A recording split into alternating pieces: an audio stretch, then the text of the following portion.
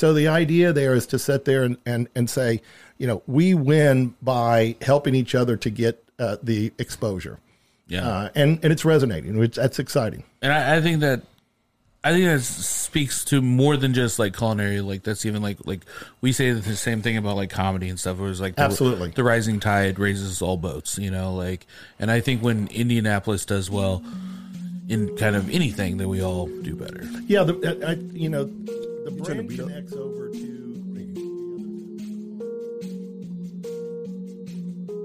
Yeah. Bobby, I'm eating brunch with my people though. Homie Dak just cooked up a feast and we bout to eat it, bro. Fucked around and had to mix the lobster with the poutine. Daddy is rolling blue dream, them boys got down a routine. It's Naptown culture, cooking 7 courses. Had to pass the torch and now I'm grabbing second portion. So sit back, relax, grab a drink and a smoke. It's hard to brunch on the way and get prepared for the jokes. Whoa, it's hard to brunch, yeah. It's hard to brunch, whoa. Hi, welcome to the Harder Brunch Podcast. I'm your host, Dak Michaels. With me, as always, my co-host, Thaddeus J. McKee. All you need is love. The ones, the twos, the wheels of steel, the sauce boss of Indianapolis, and the last woke dragon. Give it up for Zach Rohn, everybody. Howdy doody dandy. Hey, I like that. Seemed confused. And a very special guest with us. First time in studio from Culinary Crossroads, Larry Dickerson. Welcome to the program. Thanks, guys. It's great. It's great to be here. You didn't have a catchphrase ready on deck? I was going to go, ba-ba-da-da. There it is. All you need is love. There it is. I love that. Are you a big Beatles fan? I'm a huge Beatles fan. Man, we were talking upstairs about the Beatles, and he was there for the Beatles when they started. When they started, they came out. And what was the album they came out with first that you said you liked?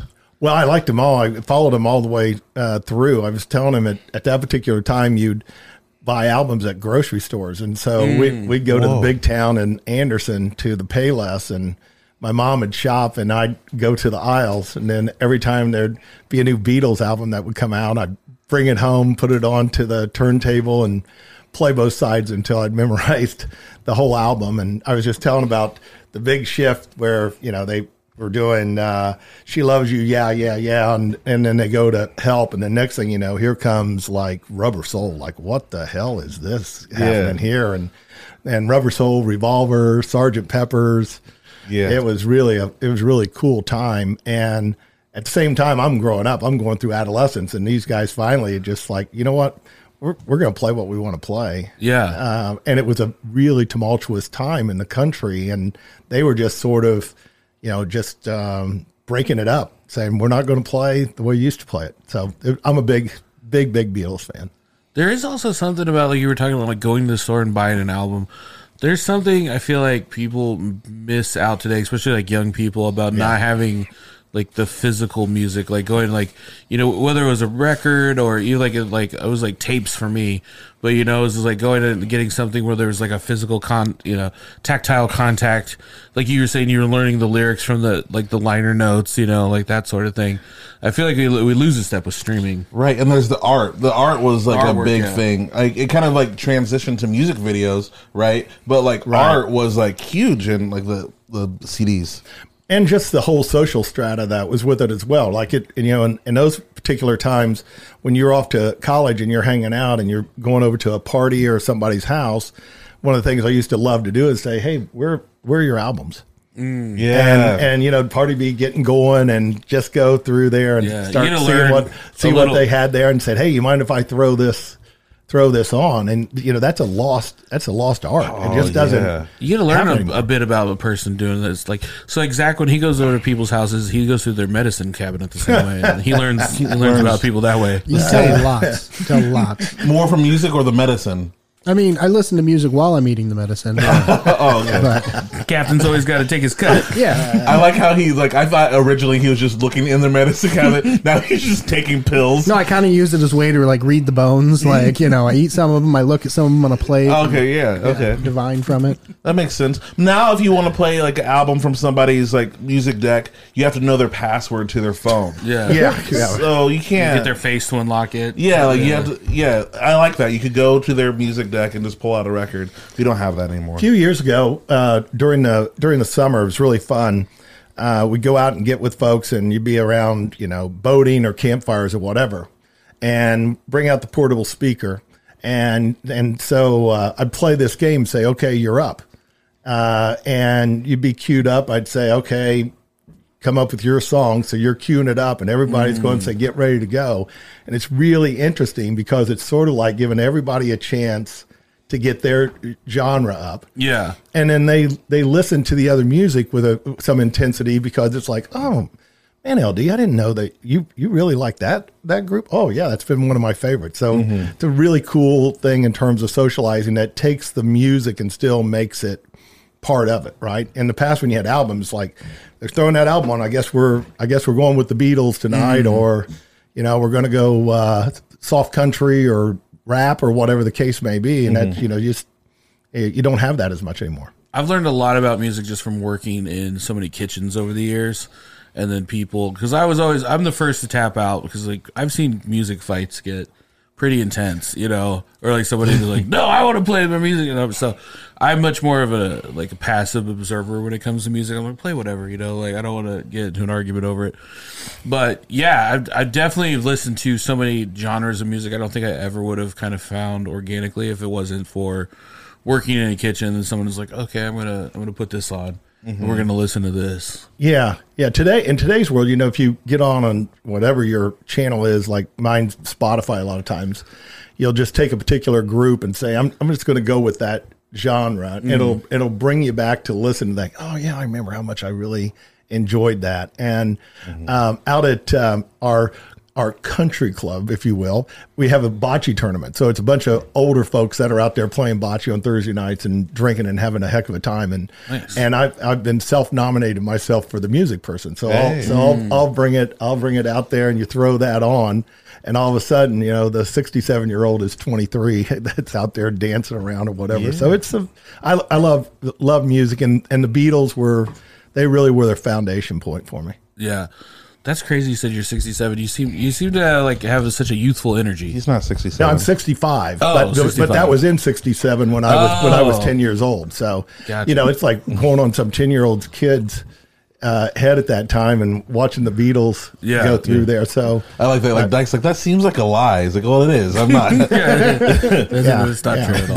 But thank you. Yeah, you're as young as you decide to be. I really believe that. Yeah, I started getting called old when I was 26 years old. When at 26, because I think I just always hung out with younger folks, and I continued to. So I was 26 living in Bloomington. And 26 in Bloomington, you're supposed to be out of there. Yeah, you were that dude. Yeah. Hasn't he left? Yeah. You a super senior? What are you doing here? I'm supposed to be gone in 4 years.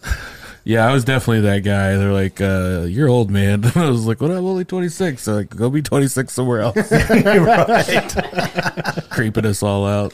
And when you're 26, you're moving to D.C., if I'm not mistaken. Yeah, I had graduated from university, was working for General Motors Corporation, one of the divisions. This was in Anderson when Anderson had 60, 70,000 people. Oh, yeah. And I had been out and worked for 3 years, and, I just couldn't do it anymore. At that time, if you were sitting there and 26 and not married, you're like that dude that's still at school. What's wrong with him? And I'd always had an interest in politics, so I just took my resume and myself and headed out to D.C. Oh, wow.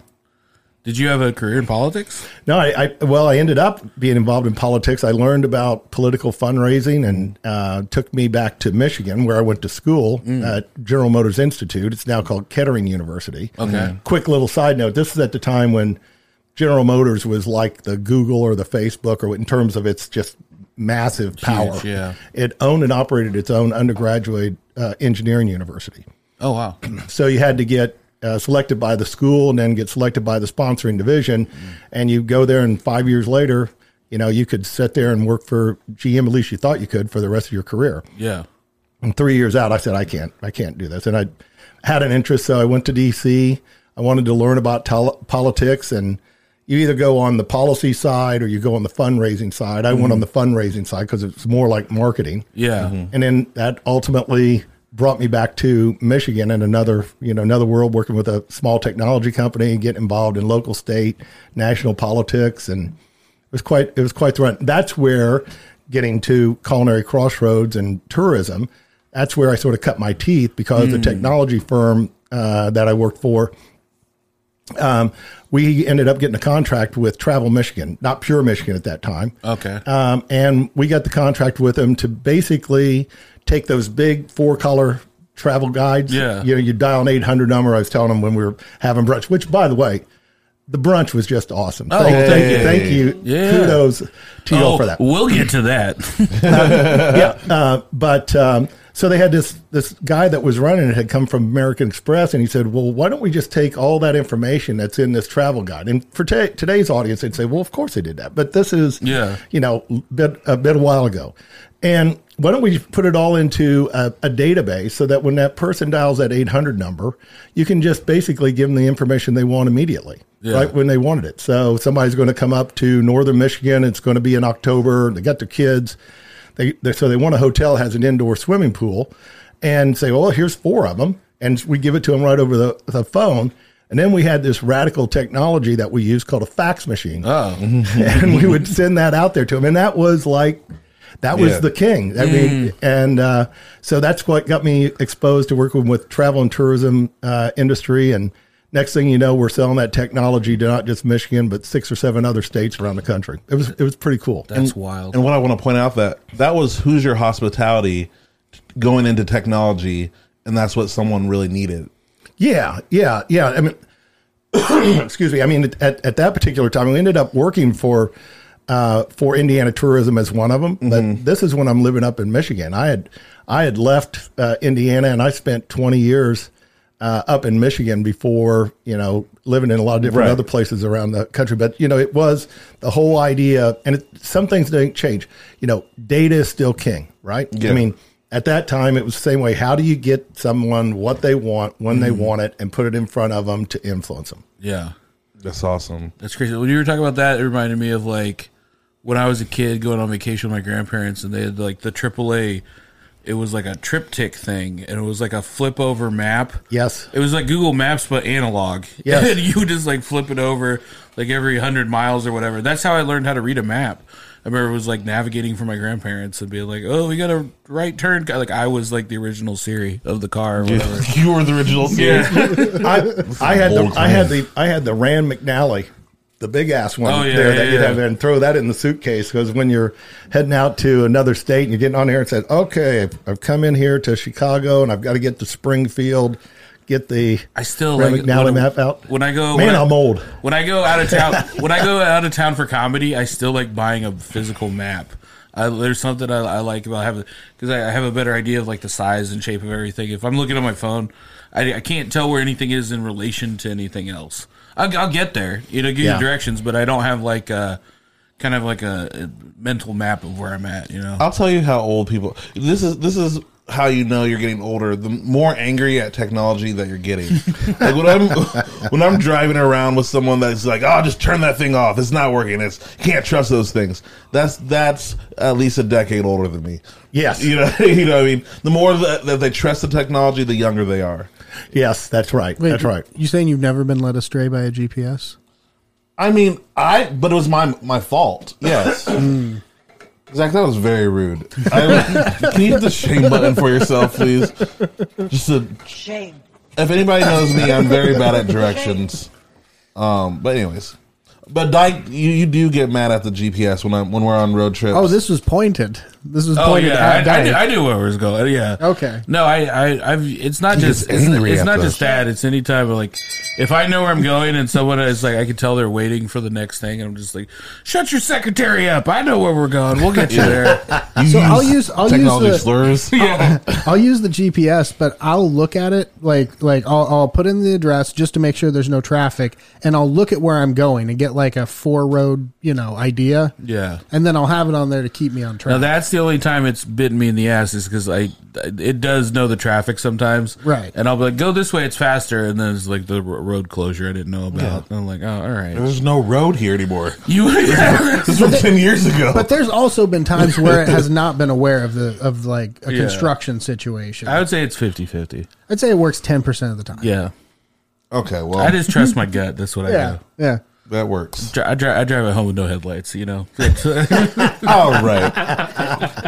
He's bringing up something that was an honest mistake. I'll just tell you real quick, LD.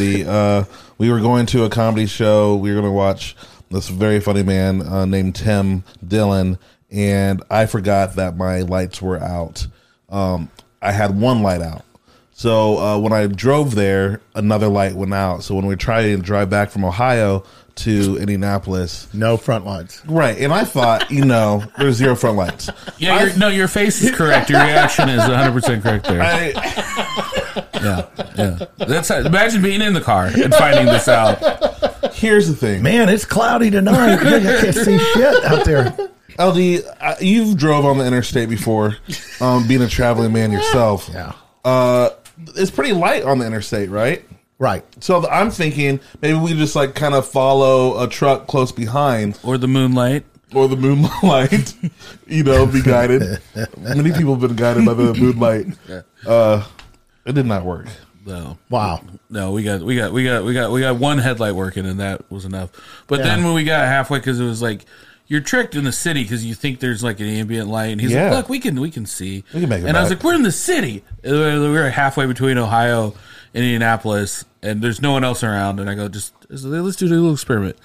Turn that one headlight off for a second, and he turned it off, and it was like you were dead. I mean, there was nothing, and that split second of terror, and I was like, "That's what it would have been like. We would have been dead."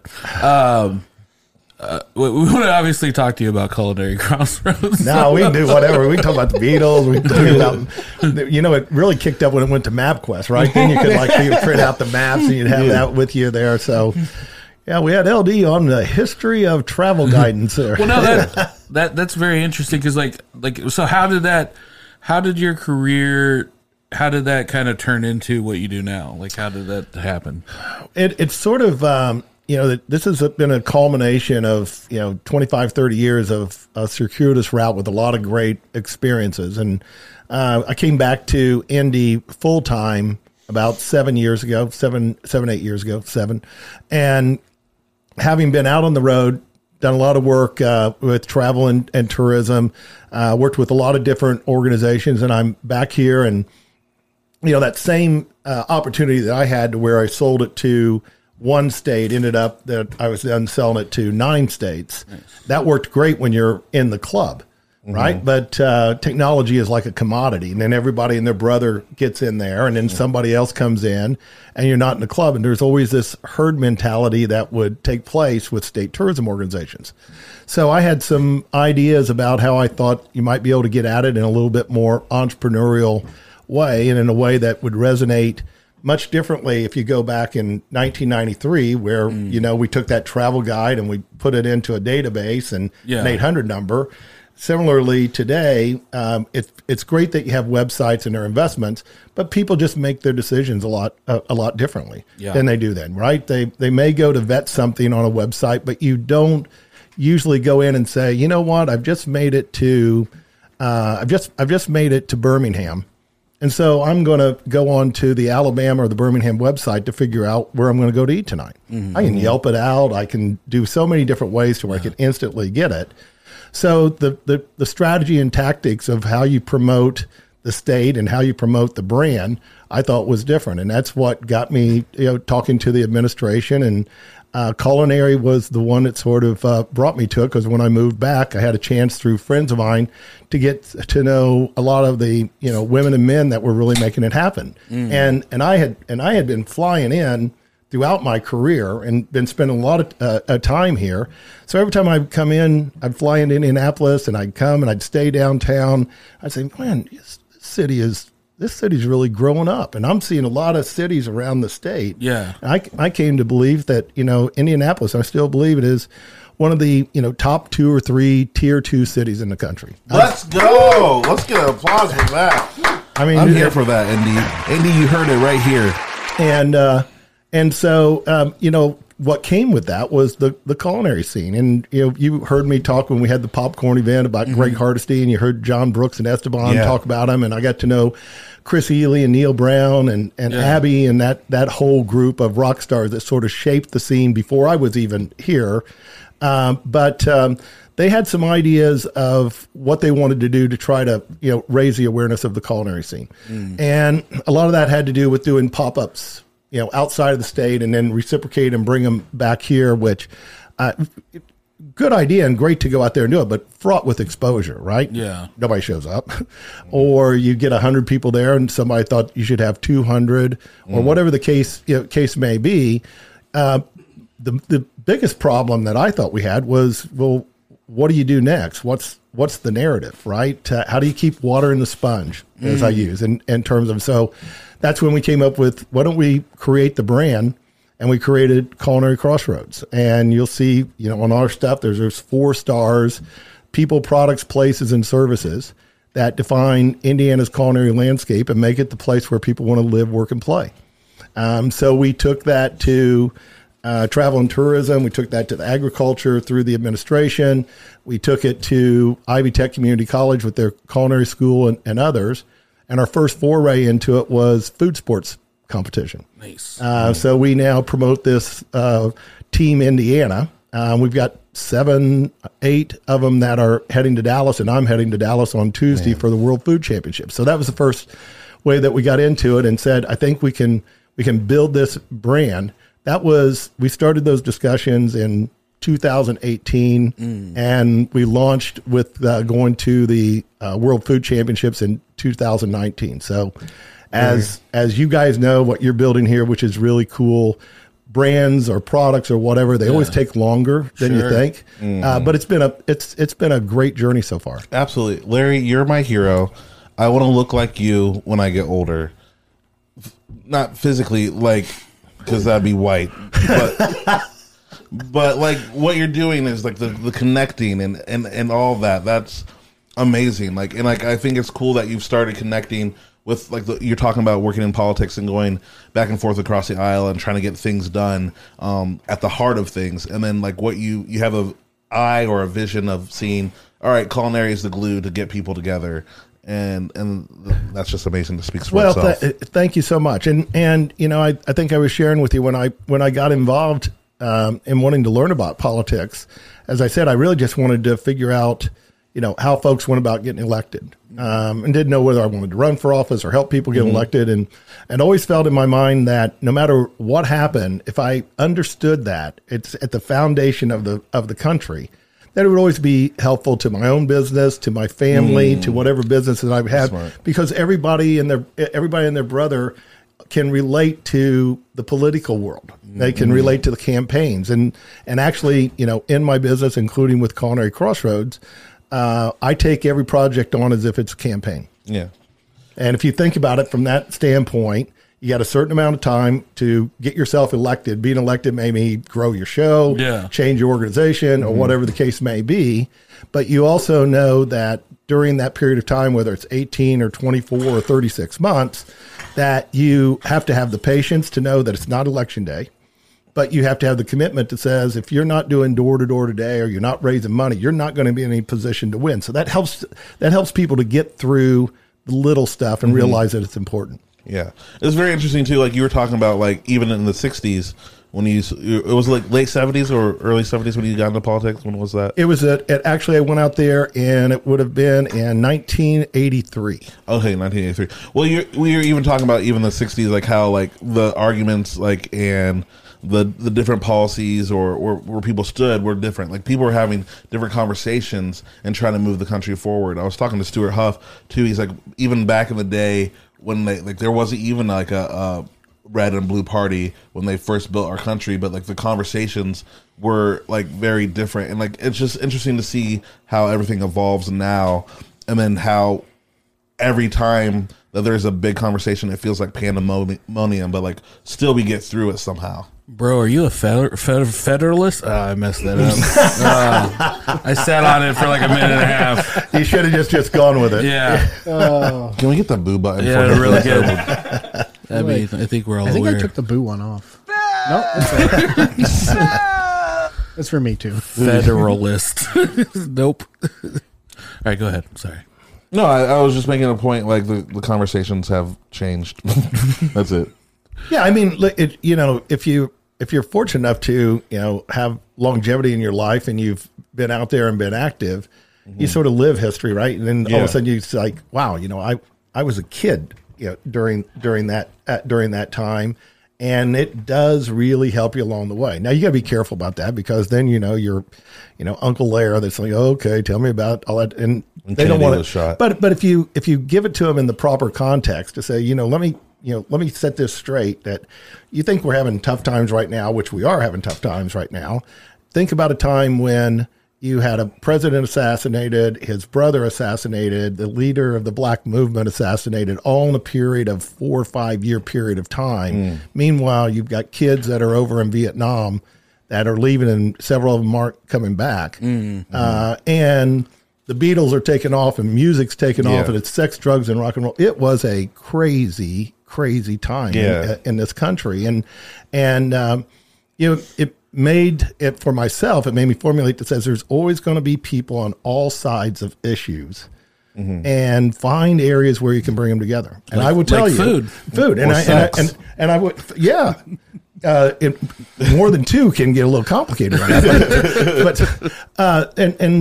with Culinary Crossroads, that's one of the things that we're able to do. You bring folks in around, whether they're supporting food sports competition, or they're supporting a dinner series, or young professionals are going to a popcorn event, and you find out that that's something everybody can agree upon.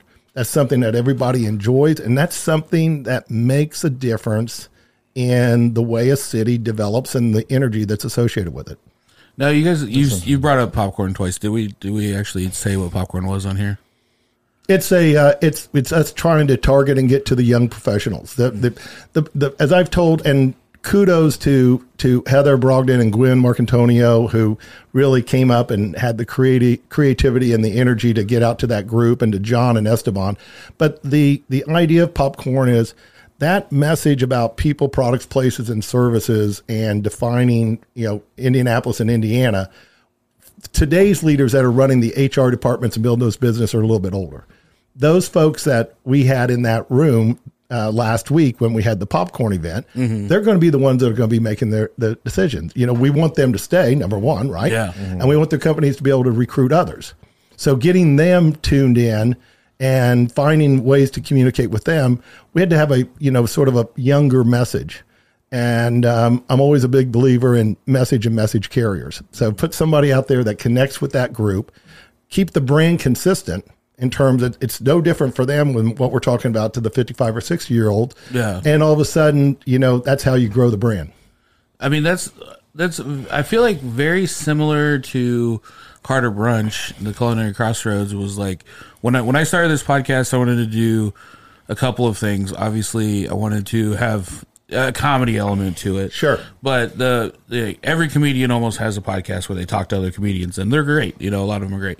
So I was like, well, I'm not going to reinvent the wheel just talking to other comedians. And I was like, the other thing that I'm passionate about is the food service industry, and specifically the Indianapolis food service industry. And, I previously had been a small business owner, and been in the culinary scene, to some degree, most of my adult life.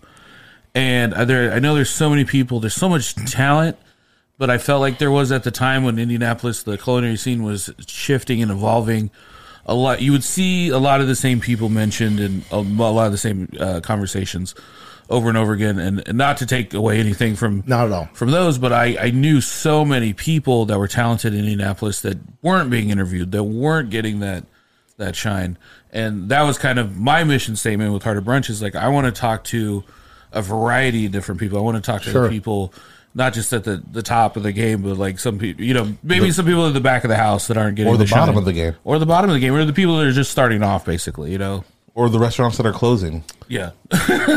Yeah. I mean, we've done talking people down off a ledge. Yeah. Like, you're going to be okay.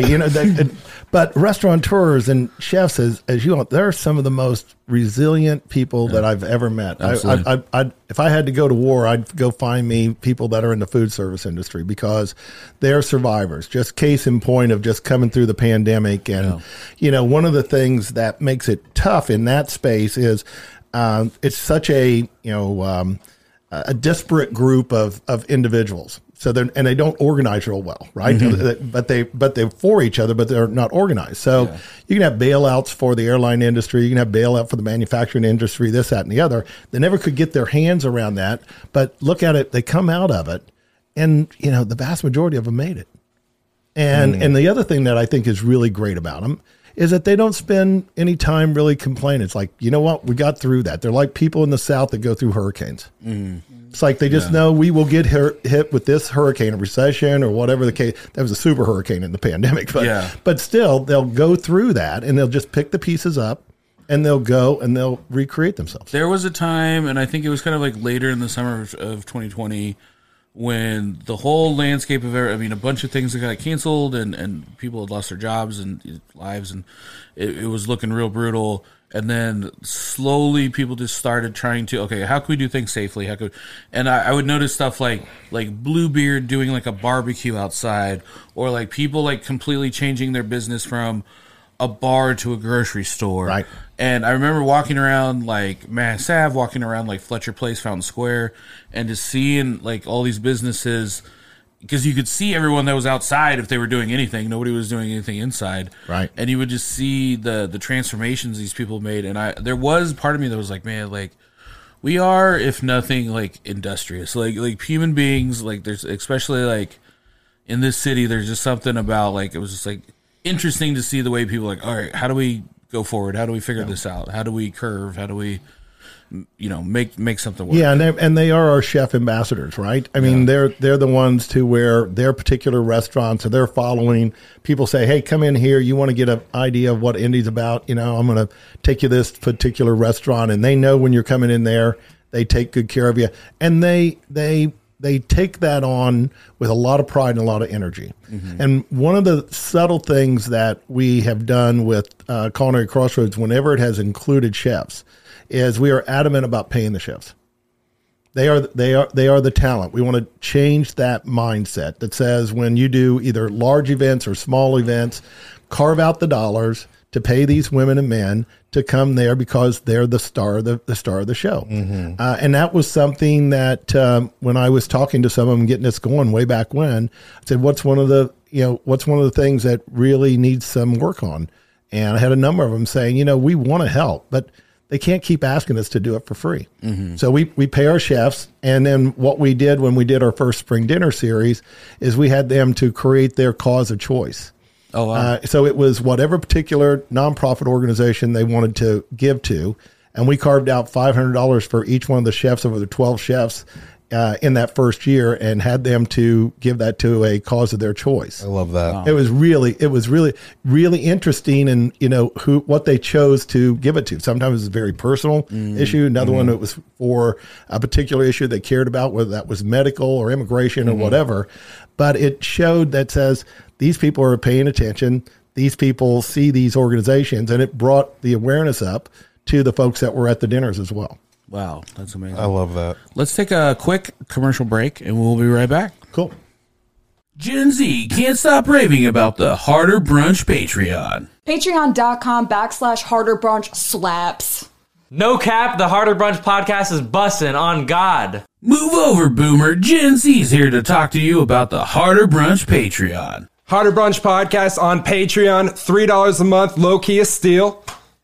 The Harder Brunch podcast, deadass, has me bricked up every day. Listen to these all totally real testimonials. No, I'm getting paid to do this, don't worry. Yeah. No, you think I do this for free? No. The Harder Brunch podcast, deadass slaps. Sound younger! The Harder Brunch podcast, deadass slaps. Just go to patreon.com/Harder Brunch. The Patreon After Brunch podcast hits different. That shit makes you feel shit.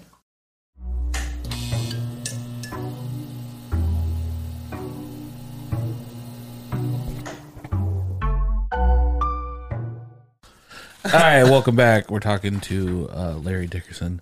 Larry, you just got your first Harder Brunch experience today.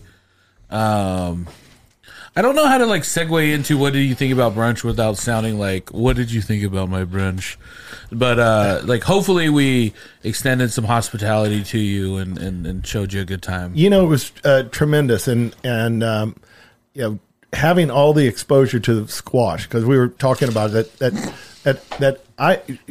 it's something that I have not been one to dive into, but having it today and the different iterations was fantastic. And I think it makes me think about when you try to get folks to decide to go to different restaurants and take on different cuisine, they're really reluctant to do that. And, today the different presentations of it. Now I had, good counsel at the table that folks said, now go slow here because you're going through, 6 courses? I think that we, you're welcome, that we had. And I saved your life. You did save my life. Like I better hold off here. I'm going to, we've done these, dinners at Paramount Schools of Excellence that Tommy Reddix has there. And that's another Culinary Crossroads initiative called the Supper Club. And it's one chef, 6 courses, 30 people. It's fantastic. We'll have to get you guys there next year for it. Yeah. And it's one of those where you have to sort of pace yourself all on the way. Well, you said 30 courses? 6 courses, 30 people. 30 people. Okay, I heard that wrong, but I can't do that. Yeah, it was a marathon. I'm out. We came in the morning. It's like the movie 7. We watched all the Bourne Identity movies, and and it was interesting when the chefs were taking you through this, of if they thought about it as well. Like, you know what, you're gonna have food sweats by the time you got through course 4. But it was really, really enjoyable. Thank you. Real quick, we'll just go through. Yeah. We had some, Zach and I had some fun with this one because we were trying to think of like a good fall theme, and so we came up with Gourd Almighty. Squash-based menu. Squash-based menu. Which originally I was just like, I guess I wasn't 100% sure on the difference between gourds and squashes. So the gourds are typically more your like decorative, like the ones you see on the table and stuff like that. I feel like some of them are crossover though. And you could like decorate with an acorn squash. That is true, which I did today. But then also, like, I never thought of like a cucumber as being a squash. Some cucumbers squash. I never thought about that either. So we were like, okay, we're gonna do all this and work. And I think Zach and I feel pretty comfortable. Like we've been cooking together for like a couple of years now. We feel pretty comfortable if once we have the hardest part sometimes is coming up with the theme, and then once we have the theme, we're just like, I know how to play around within. Can this. riff on that. Yeah. So when we came up with it, we were both kind of excited because I could see like my gears turning, his gears are turning, and I look at Thad's face, and Thad's just like, "Oh, neat, we're eating gourds for breakfast." I do think from the perspective, if I like came on as a guest and it's like, "Oh, I got the gourd episode, great, okay, yeah, we rocked it." That but I feel like if you kind of come in under expectations, then it's really good. Yeah. Well, we were like. Literally like a week off of because Alan Sternberg wanted to come on, and he would have like done like a pumpkin like ravioli or something like that, which would have been amazing, right. And I was just like, this is gonna be great. You did the first course. I had a spaghetti squash carbonara. It was just bacon, spaghetti squash, eggs, and butter. It was a pretty simple dish with a little bit of Parmesan over it.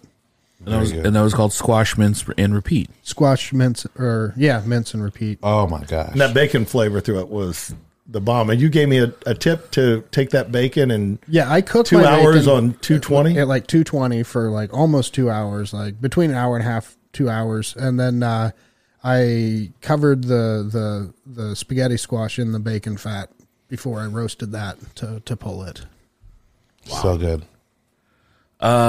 We've done carbonara when we say quite a few times on here too, it's like you have to think of, we do about 52 episodes a year, and there's like 4 to 6 to 7 things. Yeah, usually if there's a carbonara, Dyke has me do it. Like I show up and he's like, "Well, I'm doing a carbonara, so here's the ingredients." I go, "Here's everything I prepared for you." And you just make it perfect, like It's the you same with always do. hollandaise. There's some go-tos where I'm just like, if it ain't broke, don't fix it. Right. So wait, he's your hollandaise man He's now? the hollandaise guy. He's the sauce boss. I've been Sauce the boss. hollandaise guy nearly every time. Why you had would I hollandaise. not ask the sauce boss from Indianapolis? There was to one make the time sauce that for Bridget me? made the hollandaise, Yeah. and then I didn't. Oh, okay. Other than I don't think Dyke. I don't know if he makes Like, hollandaise. yeah, because I feel like I've seen you make hollandaise before. At, no, he the like old he place. just stirs some mayonnaise in the corner and then has me do it, and then that's where you get. That's it. how you make it, right? Yeah. Editing's a really wonderful thing.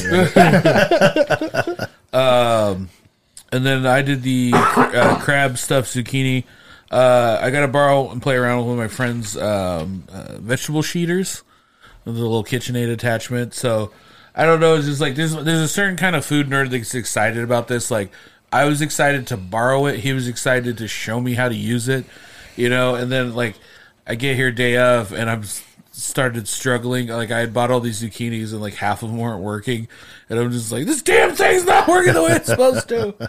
But yeah, you got these just basically paper thin sheets of zucchini, and then wrapped it up and like a nice like little crab dip. And I didn't want to do anything like too crazy, so it was just like crab and then like some like herb garlic, like Boursin cheese, a little Old Bay, and like some green onion. Let me just tell you. And what was the wrap? It was just paper thin zucchini. So that's the gourd. It's Yeah. just wrapped in the, and then it was like I wanted to be a nice chilled dessert. So like when you originally do it, it's so thin. As soon as you sheet it, it starts drying out. It's almost like paper, right? Mm-hmm. So then I put the stuff in. All right, at first I kept the sheets in water because I was like, this guy's gonna dry out and be gross. It'll be weird to eat, like eating like weird paper. So I put it in water, and then I would just like roll them out real quick, and then I just put them in the fridge until they were ready. And then it was like a nice chilled, dessert, whatever. It wasn't. It was the sheet. Thank you. Count it. Count it. And then Zach, you had the next course. The next thing I did was a pumpkin risotto. I made the risotto. I also poached an egg in apple cider, and then I had some brie in the risotto as well as a brown butter that I poured over top. Yeah, that's where I had to like pull back a little bit on the I accelerator. noticed that you got hesitant. I got because on that one, and I love it, but it was so rich. Yeah. And so good. I thought if I do that, then I'm going to say, hey, can you got a pillow and a blanket? Yeah, exactly. I'll be back in about 15. Yeah. A lot of times at these tables, I feel like it's the Odyssey. I'm like, don't go towards the sirens. Guys, like, this is out here right now. If you go for seconds, you will die. And so, Well, we have changed it up. We used to do things like drop our pasta or our rice dish at the very end of the meal, like almost as a dessert. And we stopped doing that because that usually upset the guests. Yeah. Sometimes Their stomach. Sometimes the heaviest thing would come. Every once in a while, we would drop a dish after dessert. That would really mess with people. Some people were like, "Oh, I made it." And it was like the Shyamalan twist at the end. Spaghetti and meatballs. yeah. I always hated to be the presenter at a conference, right? That you're like the 1:30 speaker on the third day of the conference, and that's when they decide to serve pasta. They don't wanna listen to anyone else. They lower the lights down. They got a chilled room, and all of a sudden it's like, Everybody's just snoring during your speech. The biscuits are great. So I think this one I did just for the pun, which was oh my gourd Becky, look at her butternut. Butternut squash. No, that's the wrong one. Sorry. This was the acorn squash biscuits and gravy. Which was, so I like the biscuits and gravy I've traditionally done. Like I used to be the brunch chef at Blackacre when they first opened, and I would do a fried biscuit with either like a chorizo gravy or I would do like a veggie gravy. And so this was a play on that. I knew I wanted to do something with squash, sausage, Parmesan, and sage. And that became like a few different things. Like first I was just kind of like going to roast it all together. Then I was going to make it into a soup. Yeah. And then one of my chef friends is like, "Why are you not just doing biscuits and gravy with that?" I was like, "Oh yeah, that's a way better idea." And so did that, served it with a little fried sage there, and it's like it's totally different. Like if you're not used to that fried biscuit and gravy, I feel like it's a fun departure for people. You could have pulled that. It was almost like a cinnamon roll. It had that taste there to it, to where, if you didn't have the gravy on it, you could have had some icing there on it. Had that as a separate one and a crunch. It was, it's kind of a weird donut, kind of thing. But I was pleasantly surprised about how the squash actually blended into the biscuit gravy.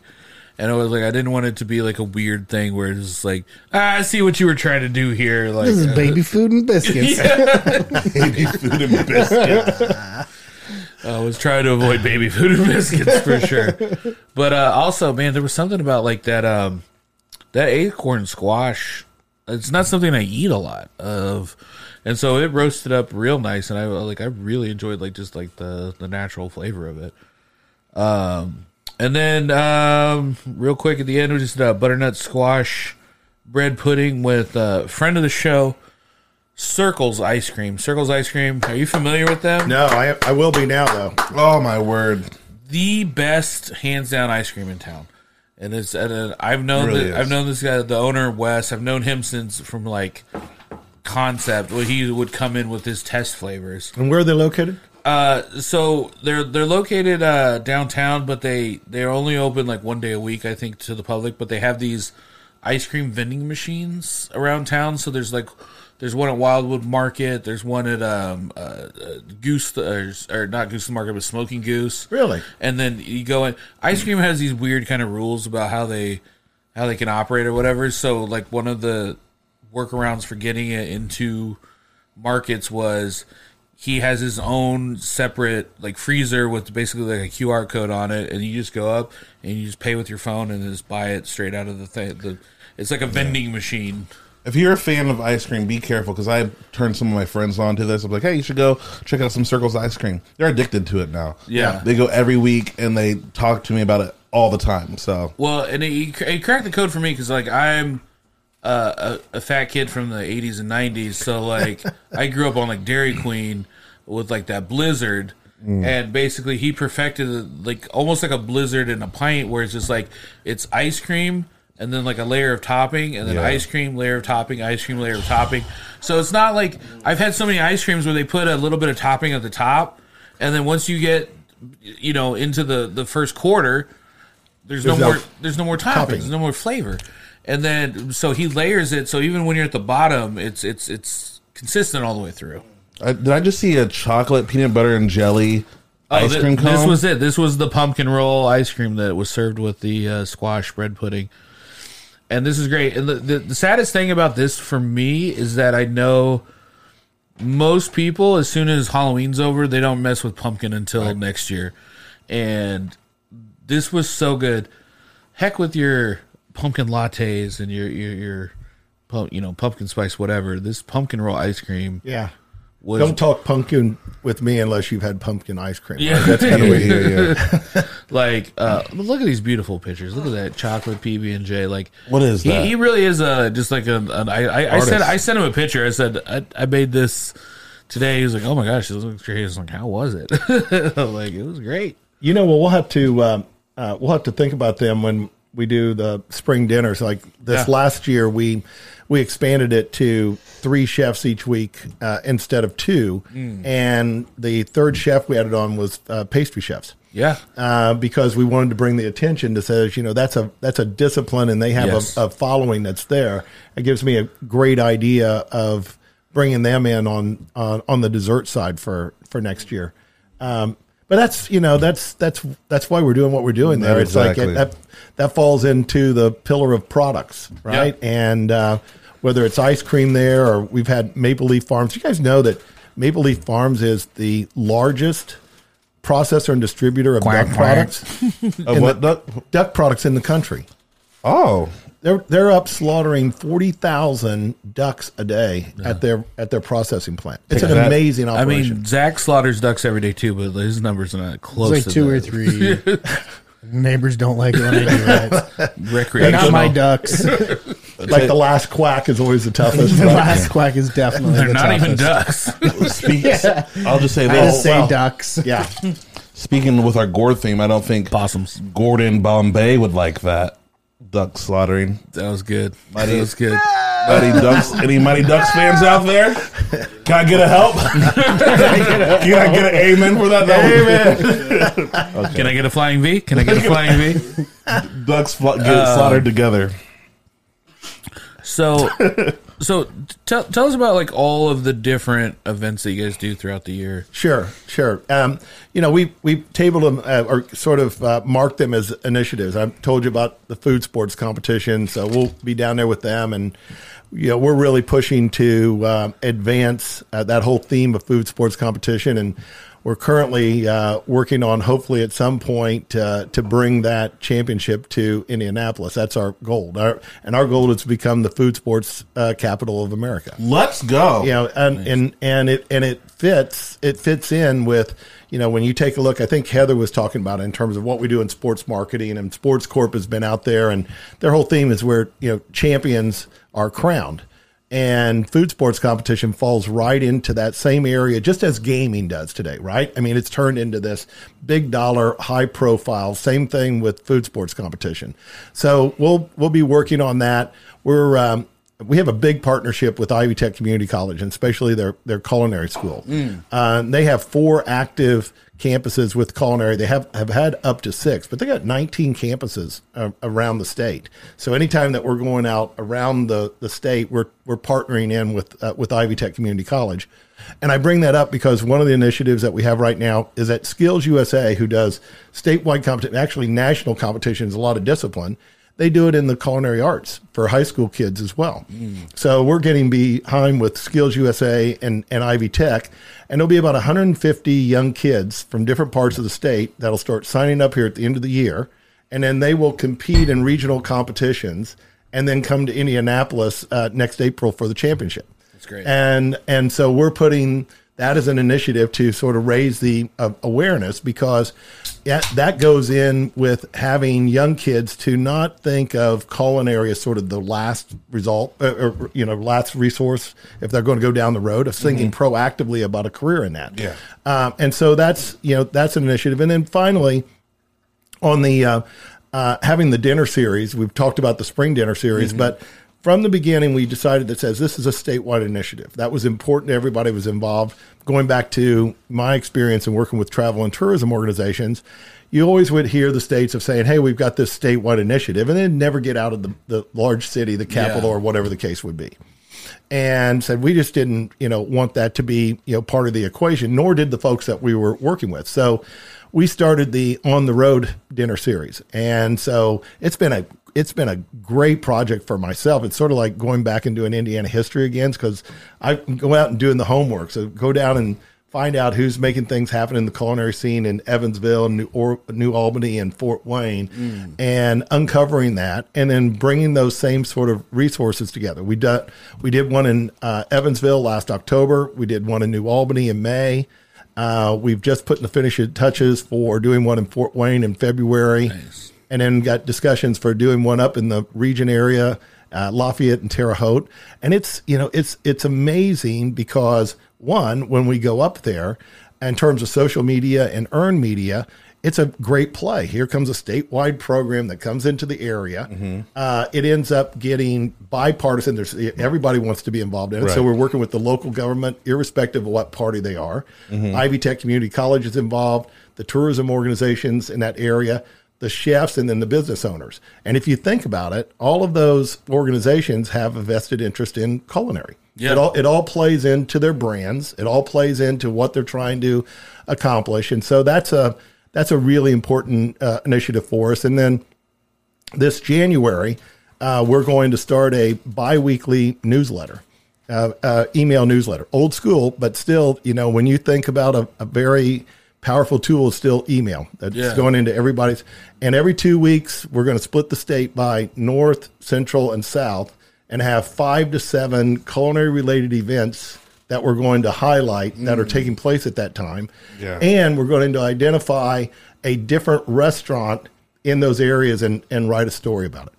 I love that so much. That's great. I'm really excited. You were naming off all those cities, and Fort Wayne is one of those cities that I think gets slept on so much, not just for culinary, but for a lot of stuff. Like especially for culinary. I know a lot of chefs up there. Like, that's a place that I went for to like hang out for my birthday, just to treat myself. I was like, I just want to hang out in Fort Wayne and like go to these breweries and eat this food. It's the downtown area is very cool. Really you know, cool. they've got the new Bradley Hotel that's down there, and a bunch of restaurants are in that area. But that story resonates in different parts of the state. And the argument that I would make and that we would make is getting more exposure for those areas is the best thing that can happen to make Indianapolis even cooler. Yeah. It's cool right now. I love what John Brooks said. It's not New York style culinary. It's not Chicago. It's Indy. Yeah. And that culinary scene, as well as deciding to come and live in Indiana, is the fact that says if you plop down here within 3 hours or less, you can be in all these great little areas and drive to it. And when you think about with metropolitan areas, that's nothing. My sister lives out on the North Fork of the Long Island, and every time that they're going anywhere, they're driving 2 or 3 hours. Right. And you can go out there and have that experience. So the idea there is to sit there and say, we win by helping each other to get the exposure. Yeah. And it's resonating. That's exciting. And I think that speaks to more than just like culinary. Like, that's even like we say the same thing about like comedy and stuff. It was like absolutely the rising tide raises all boats, and I think when Indianapolis does well in kind of anything, that we all do better. Yeah. The brand connects over to the others, the arts, for music, for comedy, those all come in under, the umbrella. We started with Culinary Crossroads, but we hope, and, thanks to meeting folks like you, we learn more about here's what's happening on the comedy scene. Mm-hmm. Here's what's happening on the music scene. Mm-hmm. And that all comes into content. Mm-hmm. And, the low-hanging fruit for all that we're doing is people go to our restaurants, buy our products. We have great agricultural products throughout the state. The more strategic side of it is that, just like we were talking about with those young professionals, if you're trying to recruit folks to come and work for a business, whether it's large or small, you may know you want that individual. That individual may want to come and work for you, but they're just not sure that they decided they want to come and live in the Midwest and live in Indiana. Mm-hmm. That's the strategic. The more content that we get, the more people that talk about Culinary Crossroads, the more that ends up being an asset, so that you don't have to sell them one-off every time when you're recruiting somebody. Yeah. You can sit there and say, follow Culinary Crossroads, go to their programs. We'll take you to some of their programs. And if we have those type of activities that are happening throughout, any time that people are coming in, they can find something to do underneath that brand. I love that. And it's also too, like, just like that positive talk, like what we were talking about, like you said, all rising tides. Like, the more you can support and like even fit in the conversation, like who you're proud of in your city, you really do become that ambassador of your space.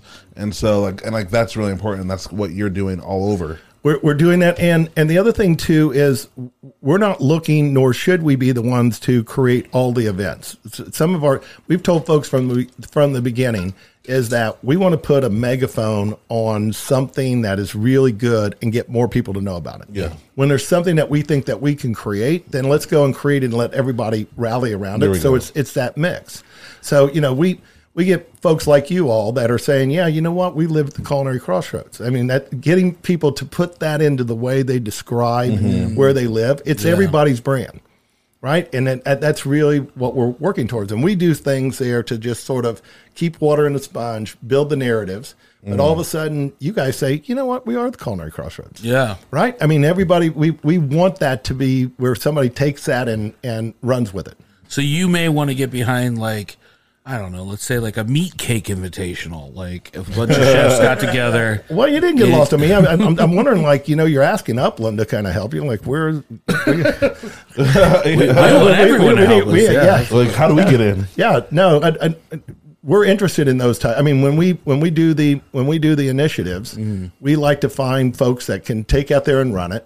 They understand, they embrace the message, And if everybody is sort of staying consistent with the idea, you guys all know brands. We all know what brands are. Have everybody to stay on message all along the way. Do your programming, but at the end of the day, think about it. What you're doing is you're talking about people, products, places, and services. And you're talking about culinary. That's the kind of stuff we get excited about. So, when I had the opportunity to come in here and talk about it, knowing that what you guys are doing, reaching out there, that's, we all win with that. We all win. Where do you see like the future of Culinary Crossroads going? I see it just as I was talking about, that it would be people when they would think about Indiana, and they would think about culinary, people would say, oh yeah, that's the Culinary Crossroads. There we go. If we get it to that point to where it ends up being associated, Naptown, I heard that in the right? Yeah. Naptown ended up being a really cool brand at that particular time, right? They took that and made that a very cool brand, and everybody sort of rallied around that. That's the biggest strategic side of it. So if we get that to whether it's chefs or people that are in social media or businesses, that they describe it, says, oh yeah, we live in the Culinary Crossroads, and here's all the things that are happening there. That would be a big victory. We changed the name to Naptown because there's so much food, like you're going to have to take a nap, right? Because it used to be, right, Naptown, because there's nothing going on. There used to be, and they turned that, right? To make that was actually a pretty cool, hip way to talk about it. Naptown culture. Yeah. So that's where, and if we get the World Food Championships, and we're going to keep going at that. I mean, fingers crossed. If we get that, imagine that year in, year out, we're hosting the World Food Championships. And some of the themes that we play around with is that, one of the things that they do so many good things with taking the 500 and building around that. Yeah. So they do the whole This Is May initiative, right? Imagine this is October. Yeah. Right? And this is October when everybody comes and rallies around food sports competition. We reach out to all the different agricultural activities around the state, and everybody comes in during that month with a number of different programs. And then everybody eats gourds. And everybody's like, gourds. Gourds are us. Yeah. So that's we're but it's just like you're doing one step at a time. Yeah. Yeah. When we took our first initiative was those 7 to 8 people in 2019, taking them down to the World Food Championship, because one of the biggest challenges that we had, I said, hey, we got this brand. And I was asked by our underwriters, say, well, what do you want? I said, well, first of all, do you think it's a good idea? Yes. Okay. I'll be back to you. Because, when you come out finally and go, it says, okay, we're here. Let's keep going. And then, for example, popcorn, getting back to popcorn, we've known for that same 3-year period of time that we needed to find a way to speak to the young professionals. That was a different message carriers and message, but still within the same brand. But you just never know for sure when you've got the right team. The right team, the right energy, and the right people in place. And combination of folks like Heather and Gwen, but also our teammates and partners like John and Esteban, right? They've been... I could go on with Chris Healy.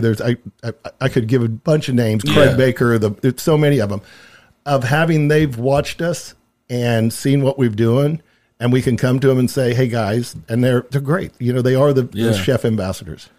They are. What's your what are you whipping up in the kitchen?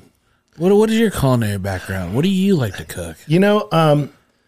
I'll do a lot of different pastas. I'll play around with. I try to play around with meat. Nothing overly sophisticated, but I like to do stuff with chicken. I like to do stuff with pork. Pork I've come for Jenny and I, and we eat at home. Maybe it was that's from the pandemic where we had to, right? But we still have, for us, we're built around cooking. And I'm the one that cooks and do the meal planning. Yeah. So I like to play with different proteins.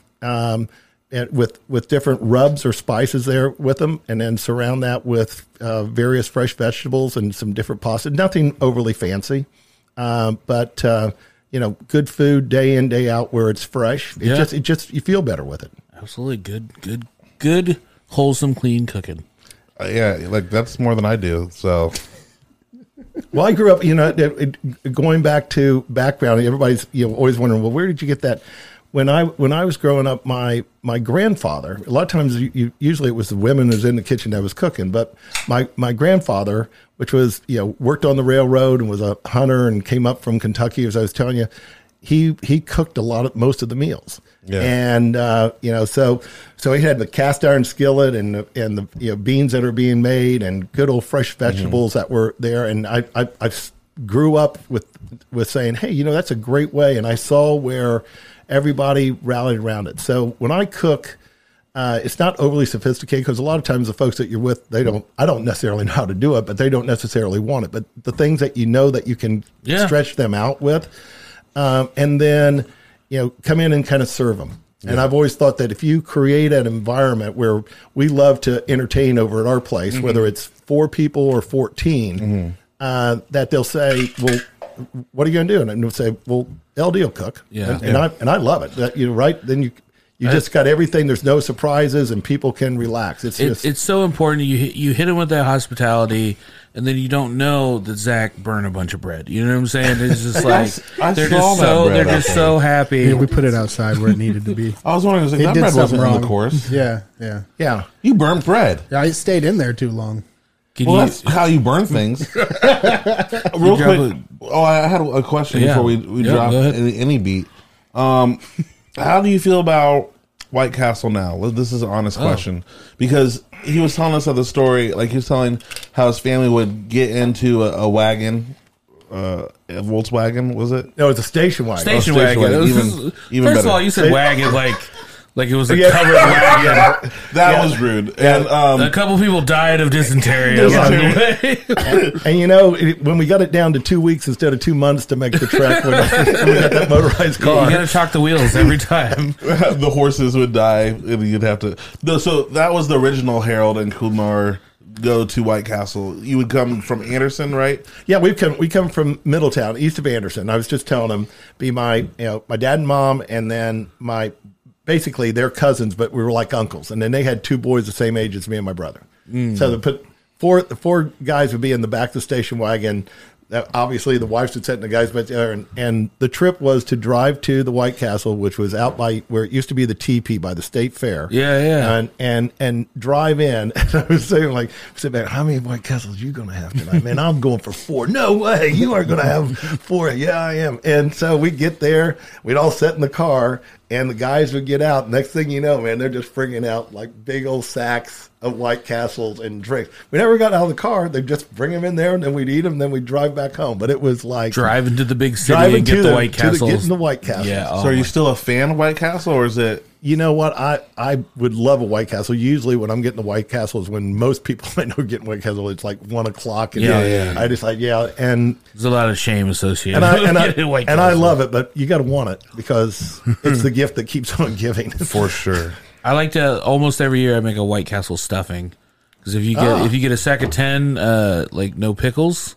Yep. It's pretty much stuffing. A little chicken stock to it, a little celery, and there you go. Chop it up, and it's stuff that bird with it. Yeah.